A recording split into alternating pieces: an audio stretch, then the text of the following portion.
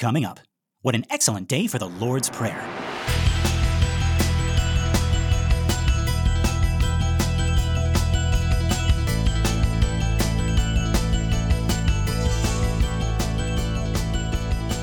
Well, howdy folks, and welcome to Minute 106 of the Exorcist Minute, a show where we endeavor to examine, extrapolate, and excavate The Exorcist, minute by terrifying minute. My name is Lester Ryan Clark. And I'm Keenan Diaz. And we'll be your holy guides on this journey through what some have called the scariest movie of all time.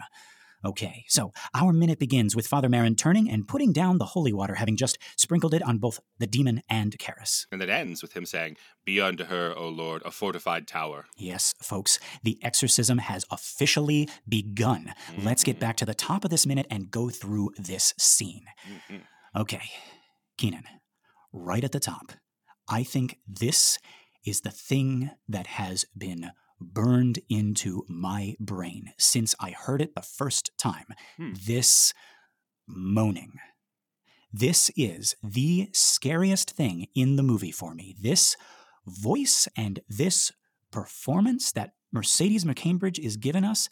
And firstly, okay, I want to mention here that I have heard people say that they can't tell this is a woman.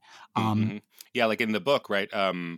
Blatty specifically says it sounds like a male voice, and Chris is downstairs and being like, "Oh, I hear a man in my daughter's room." And exactly. It's not, right? Yeah, right. And he even goes as far as to say, like, it is very deep with a deep bass, right? Right. But yeah, and this one here is not that at all. It's completely the opposite of how Blatty was describing it.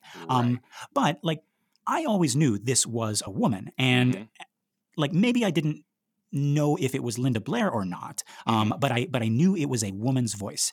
And folks, I'm not bragging. I'm not like, oh, I know the magic trick, right? What I'm saying is, like, that actually made it even worse for me because it's so not what I was expecting. And I'm talking on all fronts. It is the one voice I did not expect to come out of a little girl. And it is the one voice I did not expect to come out of the devil. Of all the infinite voices, freaking found the one that no one would expect. It is the opposite of everything. This raspy, older woman's voice is the opposite of a little girl, and it's the opposite of a booming devil. Right. And at that age, 15-year-old Lester watching The Exorcist, the only other voice that sounded like that was my childhood fear, the hag from Snow White. That was my first witch, and I saw her for the first time really, really little. Maybe I was like 5, at a drive-in movie theater. And so she was 50 feet tall, and her voice was booming. And I went back and I listened to her scenes, right? I found some on YouTube. And for me, this voice in The Exorcist is the same texture, the same timbre, this rasp that the evil queen has when she's doing the part of the hag. Because, folks, Lucille Laverne, like, that's the actress's name, does both parts. She is the evil queen and the hag. And I did some research, partly for this show and partly for our new show, Keenan, Every Disney Villain. Absolutely. On this actress, on Lucille Laverne. And I found out that at first, Walt wasn't really sold on Lucille's hag voice. He liked the queen voice, but not the hag. And so Lucille asks for a moment. She goes out of the studio, comes back in, does another performance of the hag, and gives everybody chills. And they asked what she had done differently, and apparently she had taken her teeth out. And there, again, it reminded me of Mercedes McCambridge's method of getting into character, right? The physical restrictions she put on her body. Right. And I didn't know any of this the first time I watched The Exorcist. I didn't know Lucille Laverne's name, but I knew her voice, right? It was in my dreams. And watching The Exorcist for the first time, right, 15-year-old Lester, it was like I had jumped into a time machine and I was transported back to watching her transform from young to old on a 50-foot tall screen and hearing her voice become raspy and broken and, yes, sensual at times when she's like relishing in her own transformation. There's this rasp, this laugh, like she's in pain but also enjoying it. Or when she's reading about the poisoned apple and there's this hunger as she imagines what it's going to do to Snow White. Yeah. And so I'm saying this movie, The Exorcist, for, 15-year-old Lester, who thought he had outgrown his fear of the witch from Snow White, thought he was safe, thought he was a big boy now. This movie gently nudged me and said, hey, you're still scared of that witch. And here she is again. She followed you. She found you again. And she's behind you. She's behind you. All right. watch out for the queen, right? And watch out for the hag. And the hag. They're the same person, right? Except Keenan, now, watching The Exorcist, 15-year-old Lester is older, right? He's gone through some changes, right? He's still going through changes, right? Having thoughts, having feelings about girls. He kind of understands what it's all about, but not quite, right? But he's not thinking about that right now. He's watching The Exorcist. He wants to get spooked. But then, here comes the witch from Snow White, his old childhood fear. But now she's like making noises and like making sounds that he doesn't want to hear her making. And I knew going into this, right? This was supposed to be the scariest movie of all time, but I didn't expect for like my head to be messed with in this way. Yeah. And so yeah, folks, for me, this voice, this performance is I guess you would like call it a trigger. It really gets me. Like, Keenan, what do you think of this like little bit of Mercedes McCambridge's performance right here at the top of our minute, this moaning that she's doing? So I just want to be clear. Do you mean, you say sensual, but do you also mean sexual? I mean, I guess, I have to call it that, right? Yeah. I think that is, it's very honest of you to say that, but I think you're right. Like I think that's part of what's going on in The Exorcist that a lot of people leave out of their analysis of the movie and what they say the movie is. Like, it's bothersome on all of these different levels. Right. And yeah, it's because it's both sensual and sexual and animalistic, right? And like, animals don't make love; they mate, right? But Reagan is doing all of that at once, right? She's lowing like a steer, they say in the book, right? Yeah. And and like, it would be like if she was more animalistic, like if she was like growling and snarling, like that would bother me less, you know? Yeah. And she's gonna in this scene like flick her tongue out a lot, right? And it's like that deleted scene we saw after the spider walk, right? Where she goes down and she's trying to lick Sharon's ankles, and just Sharon, not her mother, and we're like trying to make sense of those things. Like, what is that about, right? And it is sexual, and that's what's so disturbing, that it's all of those things at once, right? And again, like, as opposed to her like doing the spider walk down the stairs and trying to bite Sharon's ankles, right? That like, we could deal with. Okay. Oh, you're just trying to bite the nanny. It's like, oh, you're just right. Thank God. You're just a little beast. Okay, that's what. Yeah. Right. Yeah. This is something else. But yeah, I totally understand your reticence of not trying to admit that that there's something weird and sexual and scary in that sexuality. Yeah. That's similar to the Snow White performance, right? So that queen. Yeah. And we want to go and talk about this on our new show once we start publishing those episodes. But the evil queen is this weird psychosexual story. Like, she's probably attracted to Snow White, and she hates her beauty, and then she's willing to. That's what's so. This isn't just the Disney version, but what's so interesting about that story at all is that the evil queen is so vain, she's willing to destroy her own looks in order to go and kill Snow White, right? Yeah. And turn into it. And then so maybe she's not thinking about that. She's so thinking about she's crazed. And then she drinks this potion, and she sees what it is to have her looks go, and it scares her, and it frightens her, like maybe messed up. She doesn't know that she wasn't thinking that like drinking this might hurt, like this transformation. Yeah, like it like burns her. She's like starts grabbing her own throat. She's like, oh, right. And then it seems to like hurt for her hair to change colors, right? But then, as you point out very, very, very smartly, right? Then she's like, oh wait, oh yeah, she's getting more powerful, and there is something sexual to that, to like letting it all hang out and like being yourself, right? And she starts to really feel the power, right? She's more powerful as the evil witch, right? Yeah. It's sex and power and just womanhood all mixed in one, right? And it's such a confusing, and it's confusing and scary. And like it's such a juxtaposition, right? Because like I think you had said like before, talking about the role of the queen. You said they modeled her after somebody, like they so when they're designing the queen, they spend a lot of time figuring out the queen part of it. I think they understood the witch part. Right. So because they knew what their references were going to be for that. Right. The evil queen part, they model after this live action actor named Gail Sondergaard, who had won an Oscar and the year before as they were making Snow White. And she usually plays like imperious, like tough bad guys, like bad women. Like kind of, almost like a dominatrix, like this powerful, strong woman, right? Like looks down at men, and can like seduce them with the drop of a hat, but not like them at all. Right. Very, very like imperious. Very imperious. Looking down at you. And so that's who they modeled the evil queen after. So there is something sexual to it for sure. Yeah. Do you know R. Crumb? He like did the Fritz the Cat and like Keep on Truckin' was his. Like in this documentary called Crumb.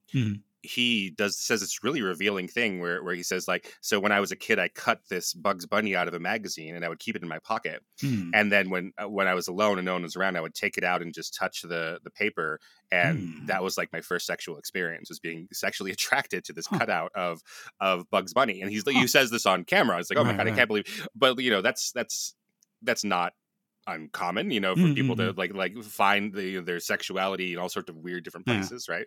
So yeah, it can come from anywhere, and the difference is that he went into comics and like transferred that into making things, and and then the rest of us just repress our sexual psycho problems, and then we get scared at The Exorcist.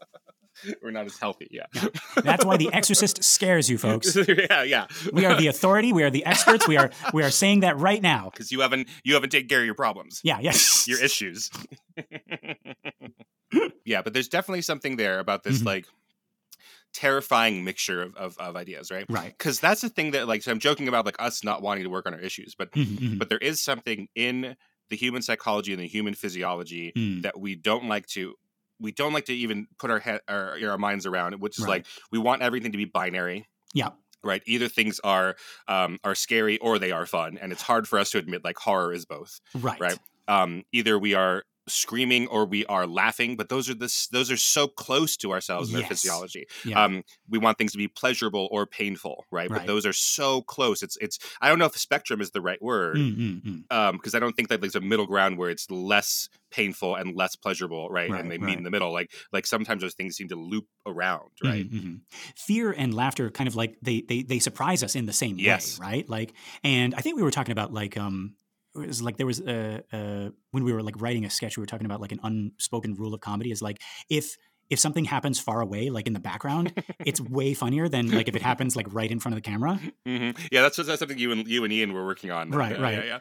It's like way in the background. You just see a guy like, and he's walking, and he's holding an ice cream cone, and it drops on his shoe, and he just looks down. That's hilarious if you can't see him properly. Like if he's so far away that all his features are blurred, right? But if it happens like like right in front of the camera, it's like it could be funny, but it's like it could also be sad. Yeah, right.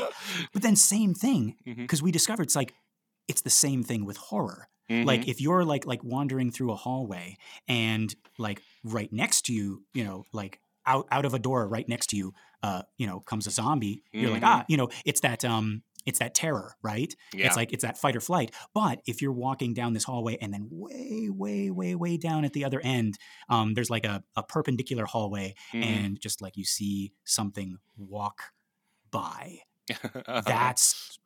To me, that's the horror versus the terror, right? The terror part if of something is, is far away or out of sight. So yeah, like my point being that, like, I think, like fear and laughter, and, like being amused by something, being afraid of something, like it's like they are very, very close. There's a very thin line. Yeah. And again, pain and pleasure, which we don't want to, so that makes me think of two things. So, Mel Brooks says that comedy, and he defines comedy and drama, right?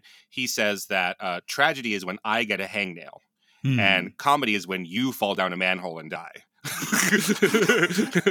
Right? When it happens to me, tiny little things are big, right? And there's nothing funny about that at all, right? When it happens to somebody else and they're distant and like we don't see them as human necessarily, right? That's funny, right? When we sort of distance ourselves or make them feel more like cartoon characters or Punch and Judy characters, right? Yeah, exactly. If Punch and Judy aren't puppets, not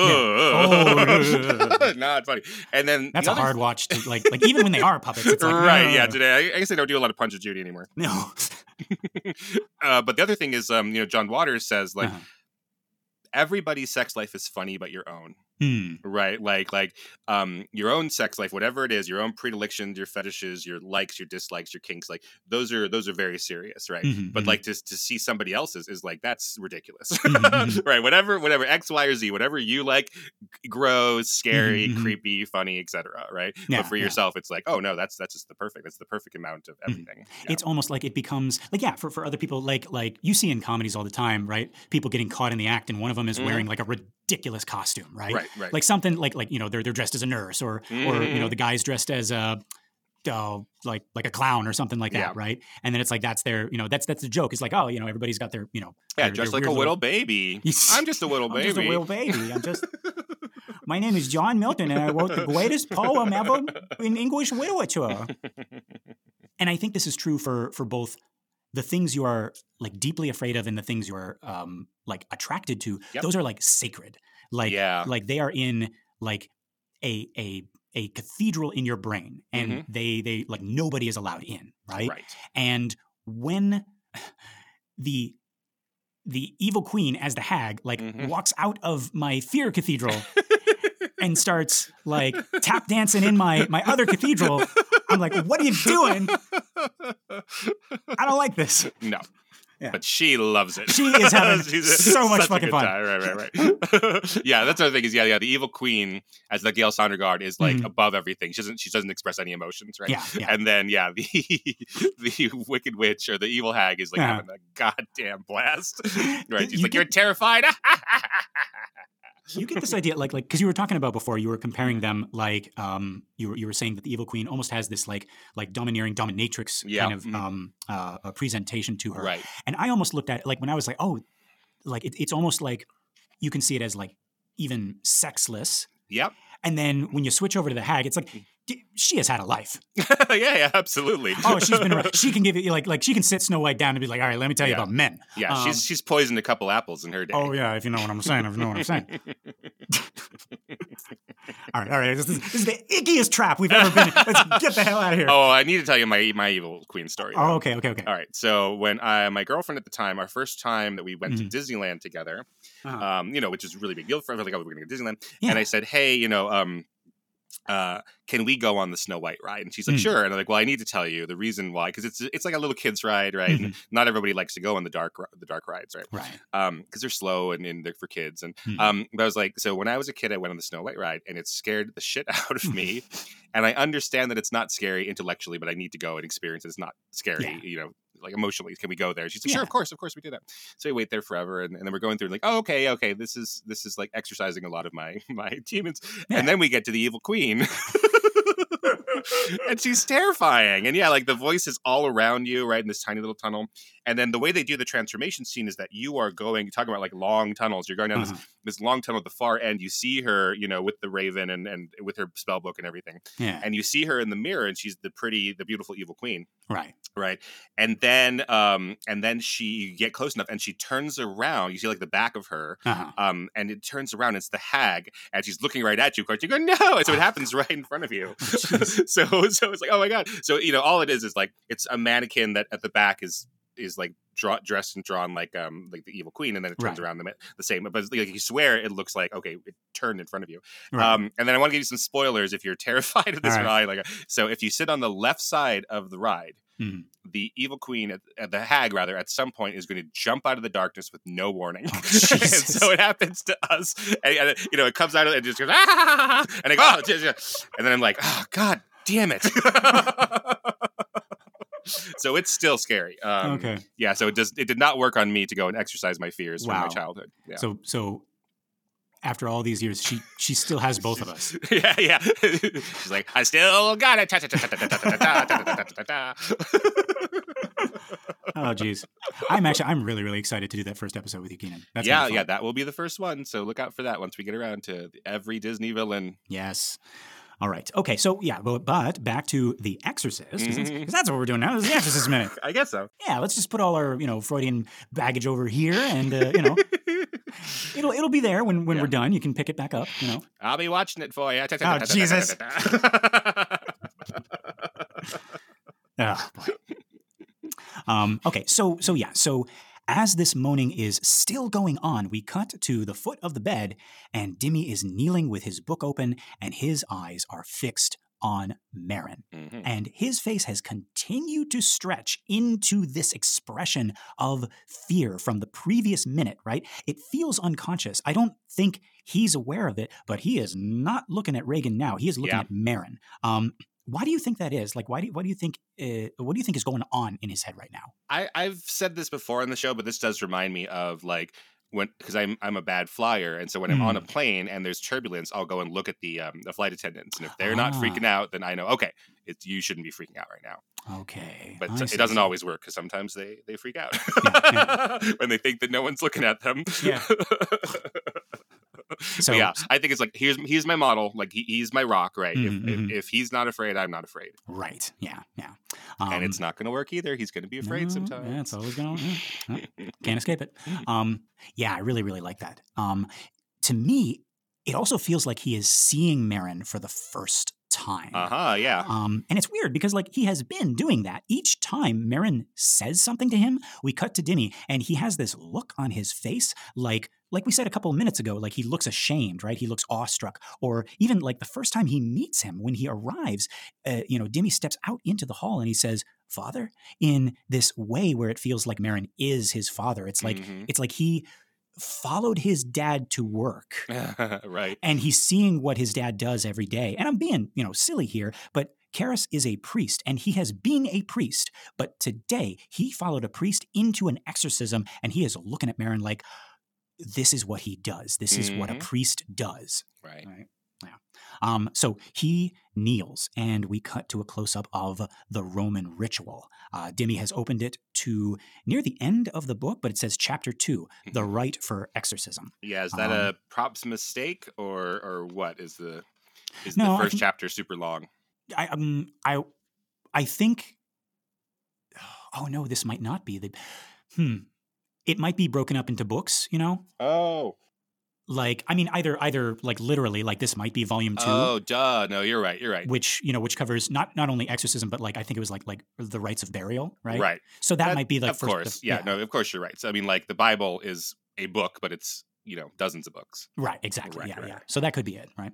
Now over this opening of the exorcism book, we hear Merrin begin the Lord's Prayer, and this prayer is spoken throughout this minute as the action plays out. So the first bit, we hear, "Our Father who art in heaven." And from here, we cut and we are now over his shoulder, over Merrin's shoulder, as Regan rears up and spits into his face. It's a very quick cut. I can't tell if it's Eileen Dietz or Linda Blair. I think I saw some behind-the-scenes footage of Dietz doing this exact spit take, but again, we also saw footage of her smacking Ellen Burstyn across the room, and it ended up being Linda Blair in the final cut. So I don't know. Yeah, I going frame by frame, I don't think it is Linda Blair, so I do believe it's Eileen Dietz. And okay, you say rears up. I don't know a better way to describe it because she's contorting herself because she is somehow able to, with her hands tied, right, lift her torso off of the bed when her hands are like held backwards behind her enough to actually. Yeah, now that I think about it, that is an impossible feat. Like, yeah, it's crazy. So it's a like contortionist job. It's nuts. Yeah. Like we said, folks, this is a super quick cut, maybe half a second, right? And then we get another quick shot, a close up of Merrin's face as the phlegm lands on him, and he barely flinches. Basically, just like the impact makes him close his eyes a little bit, and that's it. If you go frame by frame, his eyes are already closed, which is probably smart on Max von Sydow's part. But I think it also might be, he might be doing that in character where he doesn't need to read the book at all. He just right. And I mean, like whether it's it's Billy Friedkin pointing a squirt gun at you with pea soup, or it's a possessed girl who looks like she's about to spit at you, like you're probably gonna like preemptively close your eyes a little bit. Right. Yeah. Which are you more afraid of? I'm afraid of Billy Friedkin. Yeah. I think Captain Howdy is afraid of Billy Friedkin. But yeah, so like we said, like Merrin doesn't flinch at all. And I feel like this is also calling back to when Regan's vomit landed on Dimmy. Like how he not only flinched, but he reeled back. He exclaimed, right? It was shock. It was revulsion. It was anger. And again, with Merrin, it's like she spit on a statue. Right. So from here, we cut to Dimmy, and even though he's not the one who got spat on this time, he still has a bigger reaction than Merrin. I guess he knows what that feels like, I suppose. Yeah. So he's like, oh, I've been there. Yeah. So he grabs the bedpost and he moves toward Merrin like he's going to get up and help him. But before he does, we cut back, and Merrin's got it under control. He takes his glasses off as he says, "Hallowed be thy name." So that's where we are in the prayer. That's like how fast all this stuff happened. He says, "Thy kingdom come, thy will be done." I don't know how many takes it took for Friedkin to capture the way that gobbet of spit drips down off his face, right? Even knowing it's pea soup, it's very gross. Yeah, because it's pea soup with chunks of oatmeal in it. Yeah. Things. Yeah. And it's probably freaking freezing. Yeah, right. Because the whole room is freezing. Yeah. It's not the temperature pea soup should be. No. It's not the oatmeal you should put in there. No. It's not the squirt gun you should be you should be squirted with. It's all wrong. It's not the loogie we needed. But maybe the loogie we deserved. Yeah. Okay, we cut back, and Dimmy is settling back into his position at the foot of the bed, as Merrin says, on earth as it is in heaven.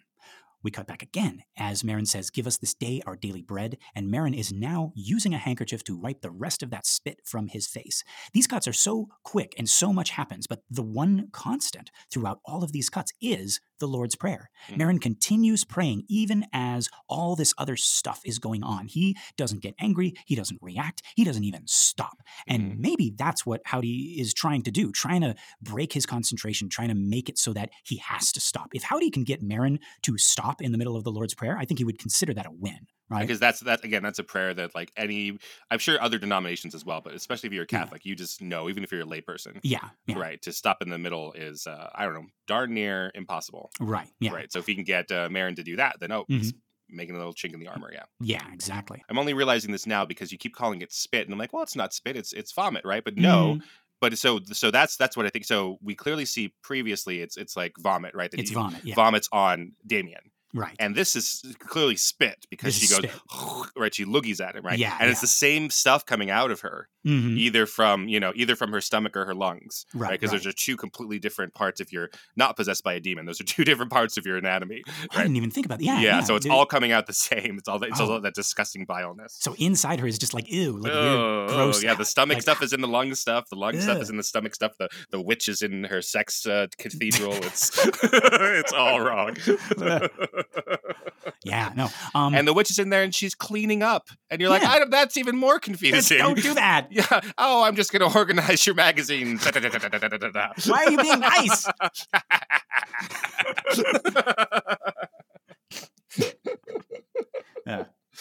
I'm gonna cook you up and eat you. Well, maybe I like that. I don't know.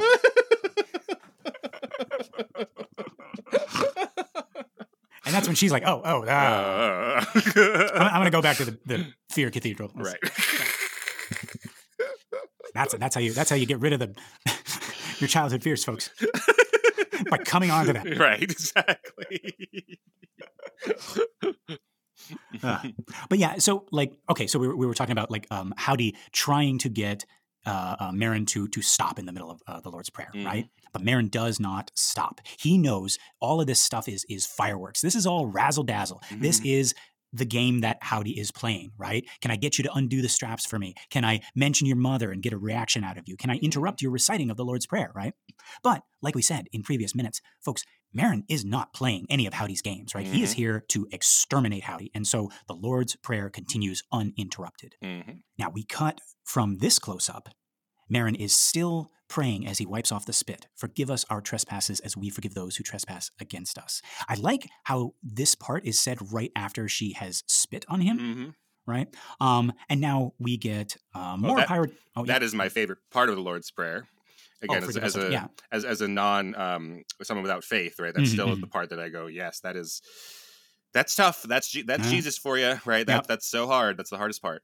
Yeah, I think that's the part that everybody has trouble with, right? And we were even talking about, right, Merrin in the beginning of the movie exhibiting that perfect, almost impossible forgiveness and compassion and love, right? Like even to people, the old Merrin wouldn't necessarily even want to be around. Be around someone, yeah. Yeah. And now forgive them, yeah. Well, yeah, that's my free bird. That's the one that that gets to me as I hear the prayer. Like, that's the one.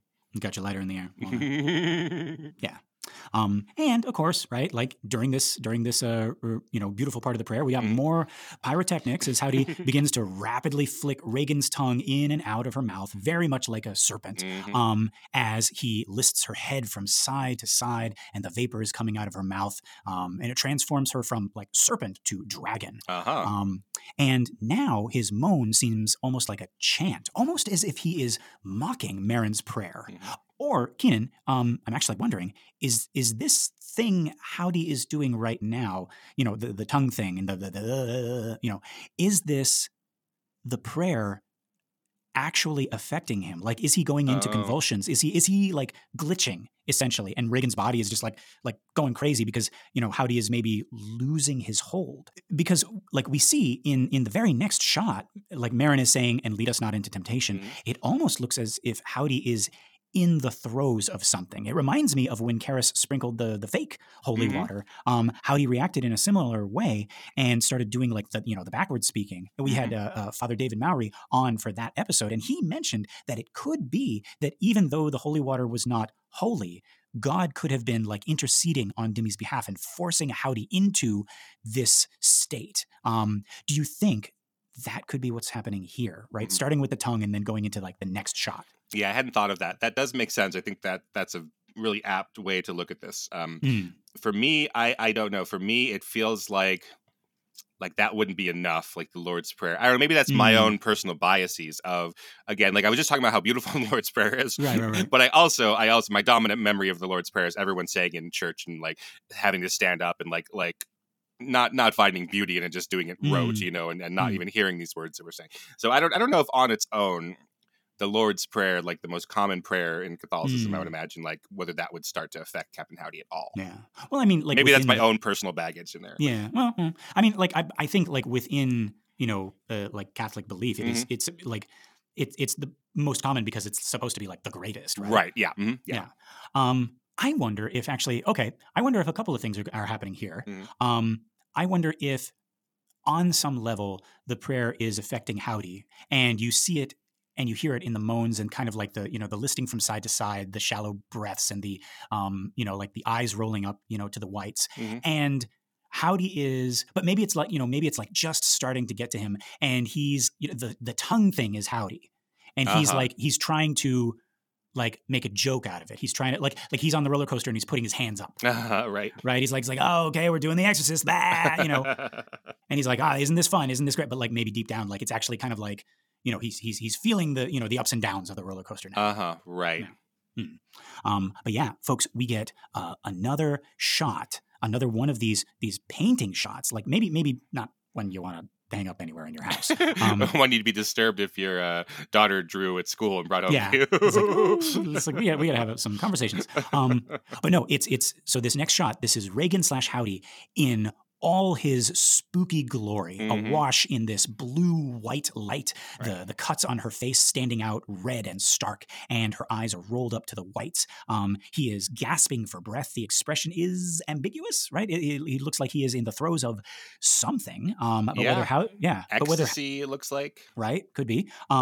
But yeah, whether Howdy is struggling or relishing is unclear. Marin continues. He says, lead us not into temptation. And now we cut to Dimmy. And I like that, right? Like, lead us not into temptation. And we go right to Dimmy, right? Because that's like, it's like Dimmy, are you gonna stay? Are you gonna stay on the straight and narrow? Or are you gonna like be tempted to, fall into your old, way of thinking, your old doubts, right? Your old bullshit. Your old bullshit, Dimmy. No, we got him. Some of the listeners have said we have been a little bit hard on Dimmy, and I think we have. Yeah. We love Dimmy. We do. No, he is the main character. He is the one we identify with. So maybe actually that might be something, Keenan. Like we might be hard on him because he is supposed to be us. Oh yes, absolutely. Yeah. Absolutely. That's why we're hard on Dimmy. And it's a little bit of, okay, all right, bring Freud back in here. Let's go. No, he does everything that I would do in this situation. Absolutely everything that we would do. Yeah, right? put the mother in the home because you don't want to admit that you picked the wrong career path, even though you're telling your boss you picked the wrong career path, but you don't want to admit that to your uncle, and send the mother away. Absolutely, that's exactly what I would do. All of that stuff. Yeah, all of it. And I think that is the kind of juxtaposition between these two priests. Like I said earlier, like Marin is like Marin's attitude, Marin's demeanor, right? His mixture of strength and gentleness is like what I strive for. Like Marin is what I want to be. Karis is who I am. Absolutely. Yeah. Marin is the hero and Karis is the protagonist, which are slightly different. Yeah. Exactly. Yeah. I don't know if Nixon actually said this, but in Oliver Stone's movie Nixon, he's constantly sort of like haunted by JFK and like how much people love JFK, right? So it's like about Nixon as he's he's about to get impeached, right? And he has during Watergate, and then he says to someone when they're looking at JFK's picture, is like America saw him and they saw who they want to be, and they see me and they see who they are. That's why they hate me. They hate me so much. There we go. Yeah. So yeah, folks. I mean, yeah. So I think we could sympathize with Nixon more than Demi? I guess that's part of our problem. Yeah. I think that poor is Nixon, poor Truey. Oh. But Demi. Get it together, Demi. When are you gonna get a real job and stop trying to be an actor? I mean, right. You're spending all your time with Father Dyer doing your podcast. No. And you're like, what, 30 now? Yeah. No, your life is over. Yeah, we're 40 in real life. No.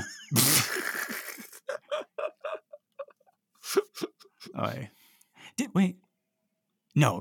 Demi is 40 in the movie. Is he? Yes. In the book, he definitely is. He's 40, right? Yes, he is. He is in his 40s because that's what Chris looks at him and is like, oh, what is it like dark chipped in his 40s, something like a boxer, right?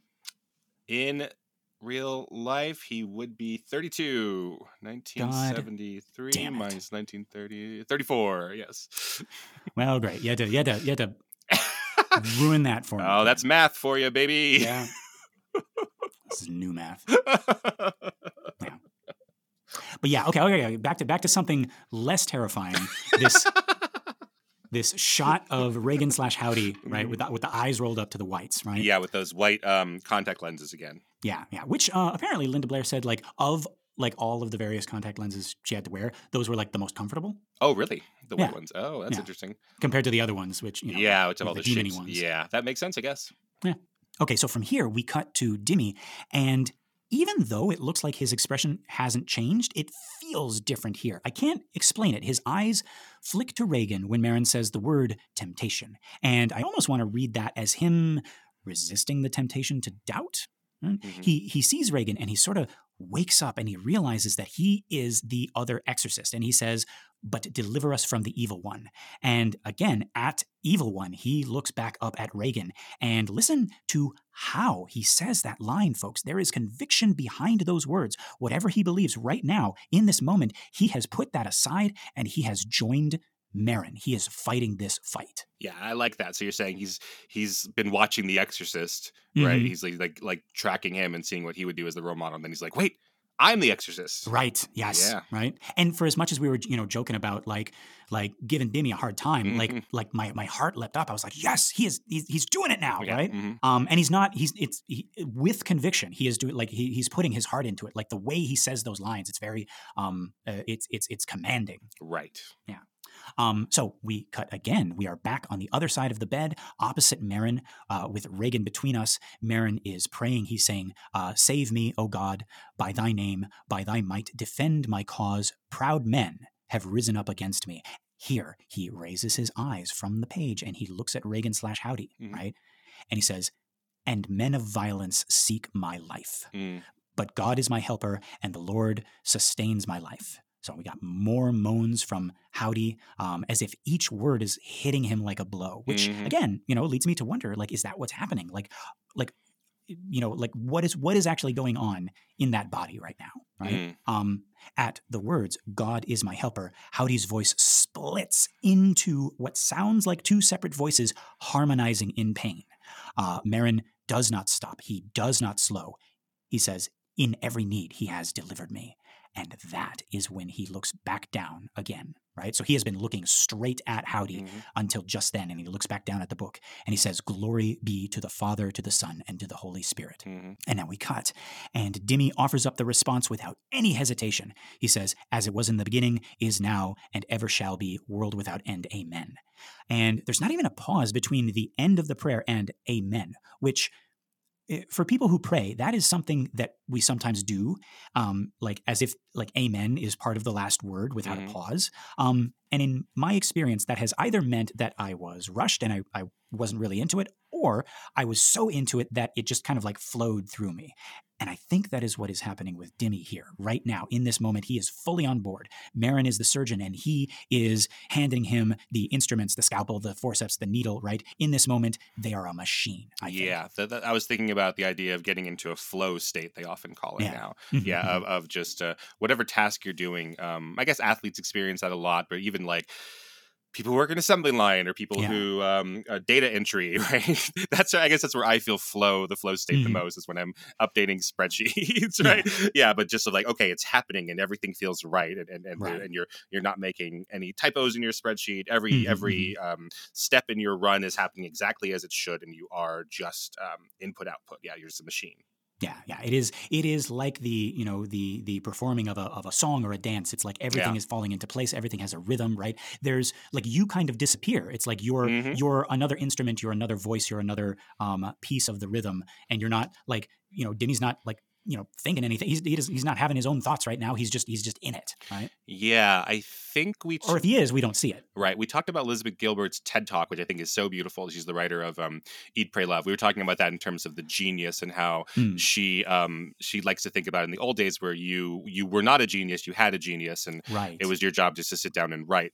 She's a novelist, right? And then it's not your job to worry about whether it's good enough, right? The genius is supposed to come over and take care of that for you. Right. Yeah, but the earlier part of that talk is about something like flow state. I don't think she uses that term, but she was talking about the divine when someone is creating something beautiful. And she would say that in the south of Spain, when you had somebody who was Muslim whirlers and dancers, and people would recognize when they got into that state, and they would say Allah, Allah, Allah, as they recognize the God in their emotions. And then in Spain, once it gets translated into Spanish, it becomes Olé, which becomes what they say. So Olé, what a wonderful bullfighter move, or what a wonderful turn on the tango, right? That's Allah in you. That's where that comes from. Wow. According to her, I didn't double check her. Okay. Isn't that great? Yeah, just seeing the divine, like that is it. You see it, you feel it. That is the finger of God. Right. You could say that they are being possessed by the Holy Spirit. Yes. Right? Mm-hmm. Yeah. Right. Awesome. Oh man. Oh, that is really interesting. Mm-hmm. Okay. So now we cut back to over Marin's shoulder, looking at Howdy as Marin says, "Save your servant." And off screen, we hear Karis immediately reply, says, "Who places her trust in thee, my God." And in another time, in another place, part of me would like speak up at this. I'd be like, wait a minute. Reagan, didn't get a say in this. Like, why are we speaking on her behalf, right? Mom's an atheist, and we don't know what Reagan is. So how can we say that, right? Who places her trust in you? But here, it doesn't bother me. It's actually very touching. And I think it's because, she can't speak. Howdy's not letting her speak. She can't even ask for help in a normal way. So they are pleading for her. They are pleading on her behalf. The part that bumps me is not the, she places your trust in thee, because I guess I understand that they're working as her proxy. But the save your servant part, I have the exact same bump you're talking about. And so I was trying to look this up. I'm like, save your servant. How is she God's servant? And I know it's totally like the lady I was talking about when I would manage the guest service desk at Target, who like refused to, I would say thank you at the end of the return. Like, but they didn't do anything for us. We did something for them. We gave them money. I was like, just say it. Just say it. What are you talking about? Like, why are you getting semantics? But for some reason, save your servant was really getting into me. And then I was trying to Google around and was like, what does that mean biblically? Is that a phrase like to be God's servant or to be your servant? And I couldn't find that. So I'm still having trouble reconciling with that part of it. Like, in what way is Reagan's God's servant? I wonder if it's just kind of like, an all-encompassing, like human beings are God's servants. Or children maybe. Like, I get that part of it. Children, but to serve God. I know I'm thinking about this all wrong. No.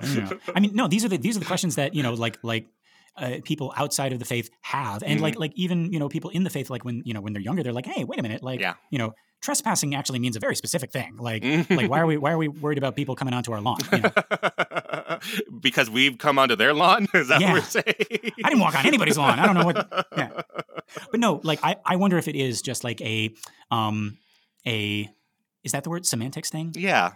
Like, I wonder if it is like, what it could be? It could be, it evolved from children to servants as like, I don't know, the church got more of a hold on the original texts. Right. Or, I mean, it could be just like, it's like a 1,000+ years old cultural thing that we just don't have an analog to, that you would consider yourself God's servant rather than his child. I don't know. Yeah. And it just kind of like, it pops up here in this little line. Yeah. Yeah. I wonder about that. 'Cause if I was the demon, I would raise these semantic questions. Or you would start like just like, right wait, in the middle. What do you mean, save your servant? It's just the eyes are rolling up, and it's like, and then servant, and then it's like, actually, and she gets up on her elbow. She's like, I don't know if that's like, you don't know. It's like her mom's an atheist. I don't know what she thinks. Right. Or in the Greek to Latin translation in 1837, this changed, and it wasn't really servant. It's like, actually, yeah. So a more literal translation might be like, child. Or, yeah, ward or yeah. Anyway, just keep doing what you're doing. Okay. Sorry, I broke the rhythm. I'll shut up now. Do you want me to lead you back into that? Hold on.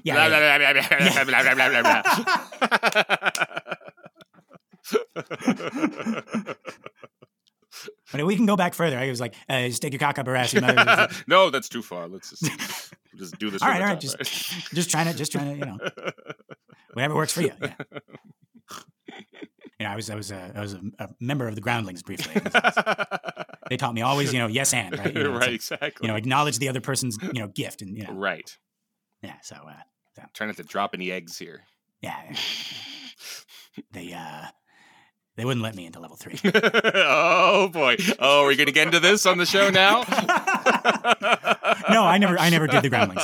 That's what everybody who says who takes Groundling classes. They're like, oh really? Yeah, they wouldn't. Yeah, exactly. They wouldn't let me into level 3. And then at UCB where I took classes, they progress everybody. Then that's the complaint. They're like, oh, right. I deserve to be on level 4, obviously, but they just let anybody into. Like, what's that person doing? And they're like, well, there's two versions of this that we can get into. Yeah, right. You can a peek into the seamy underbelly of improv comedy, folks. Because they'll let you take and the warring factions. Yeah, they'll let you try again and take level 2 at the Groundlings again, sure. I believe, to try to get to 3, but it costs money. Yeah. Give me a location and make it a bedroom. Now I need an occupation, and it should be a cocksucker. Professional. Yeah. Okay, but so back to this movie. Yeah, Servant. I wonder if our listeners might have something to say about that. Right. Our listeners who are a little bit more familiar with the language of the Bible than we are. Okay, but we're back at the foot of the bed with Dimian. He has said, "Who places her trust in thee, my God." And I want everyone to listen to Dimi's voice. Everyone, and watch his face at that final word, God.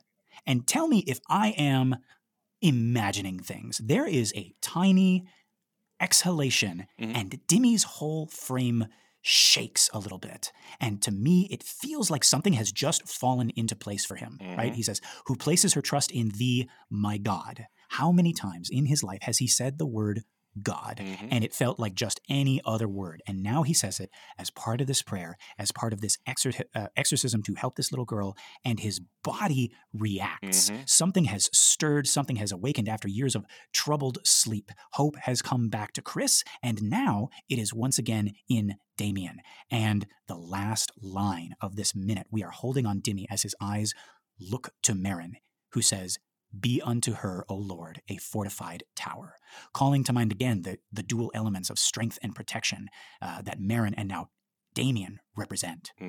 They are tall, they are our heroes, and they are not going to leave until the job is done. We'll have to rejoin them next week, but for now, that is all of my notes. Keenan, is there anything else? Nope, I think we got it. Folks, this has been another excellent Exorcist Minute. I've been Lester Ryan Clark, and you can reach me on all the socials as Lester Ryan Clark. And I've been Keenan Diaz. You can find me on Instagram and Letterboxd at Howdy Keenan. Yeah, we got our listener group, Compelling Conversations. Go check that out and request to join, and we'll let you in here with us. Thank you so much to everyone who has shared the show by word of mouth or on social media, and a big thank you to everyone who has given us a 5-star ratings on iTunes or Spotify or wherever you listen to our show. We really appreciate that. It's going to help our little podcast grow and find more cool people like you. Okay, Keenan, are you thinking what I'm thinking? I think I am, Lester. Folks, until next time, the power of Lucille Laverne compels you.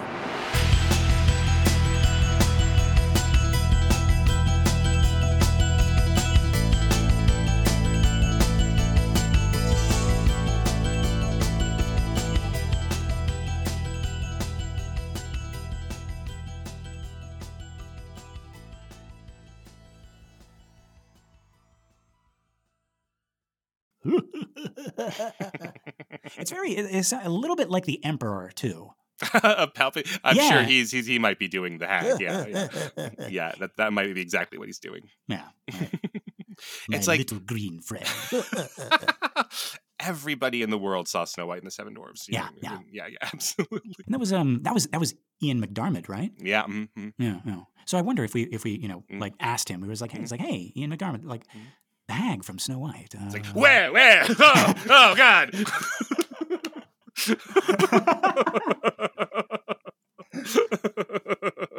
Oh, she just gets everybody. God. Just everywhere.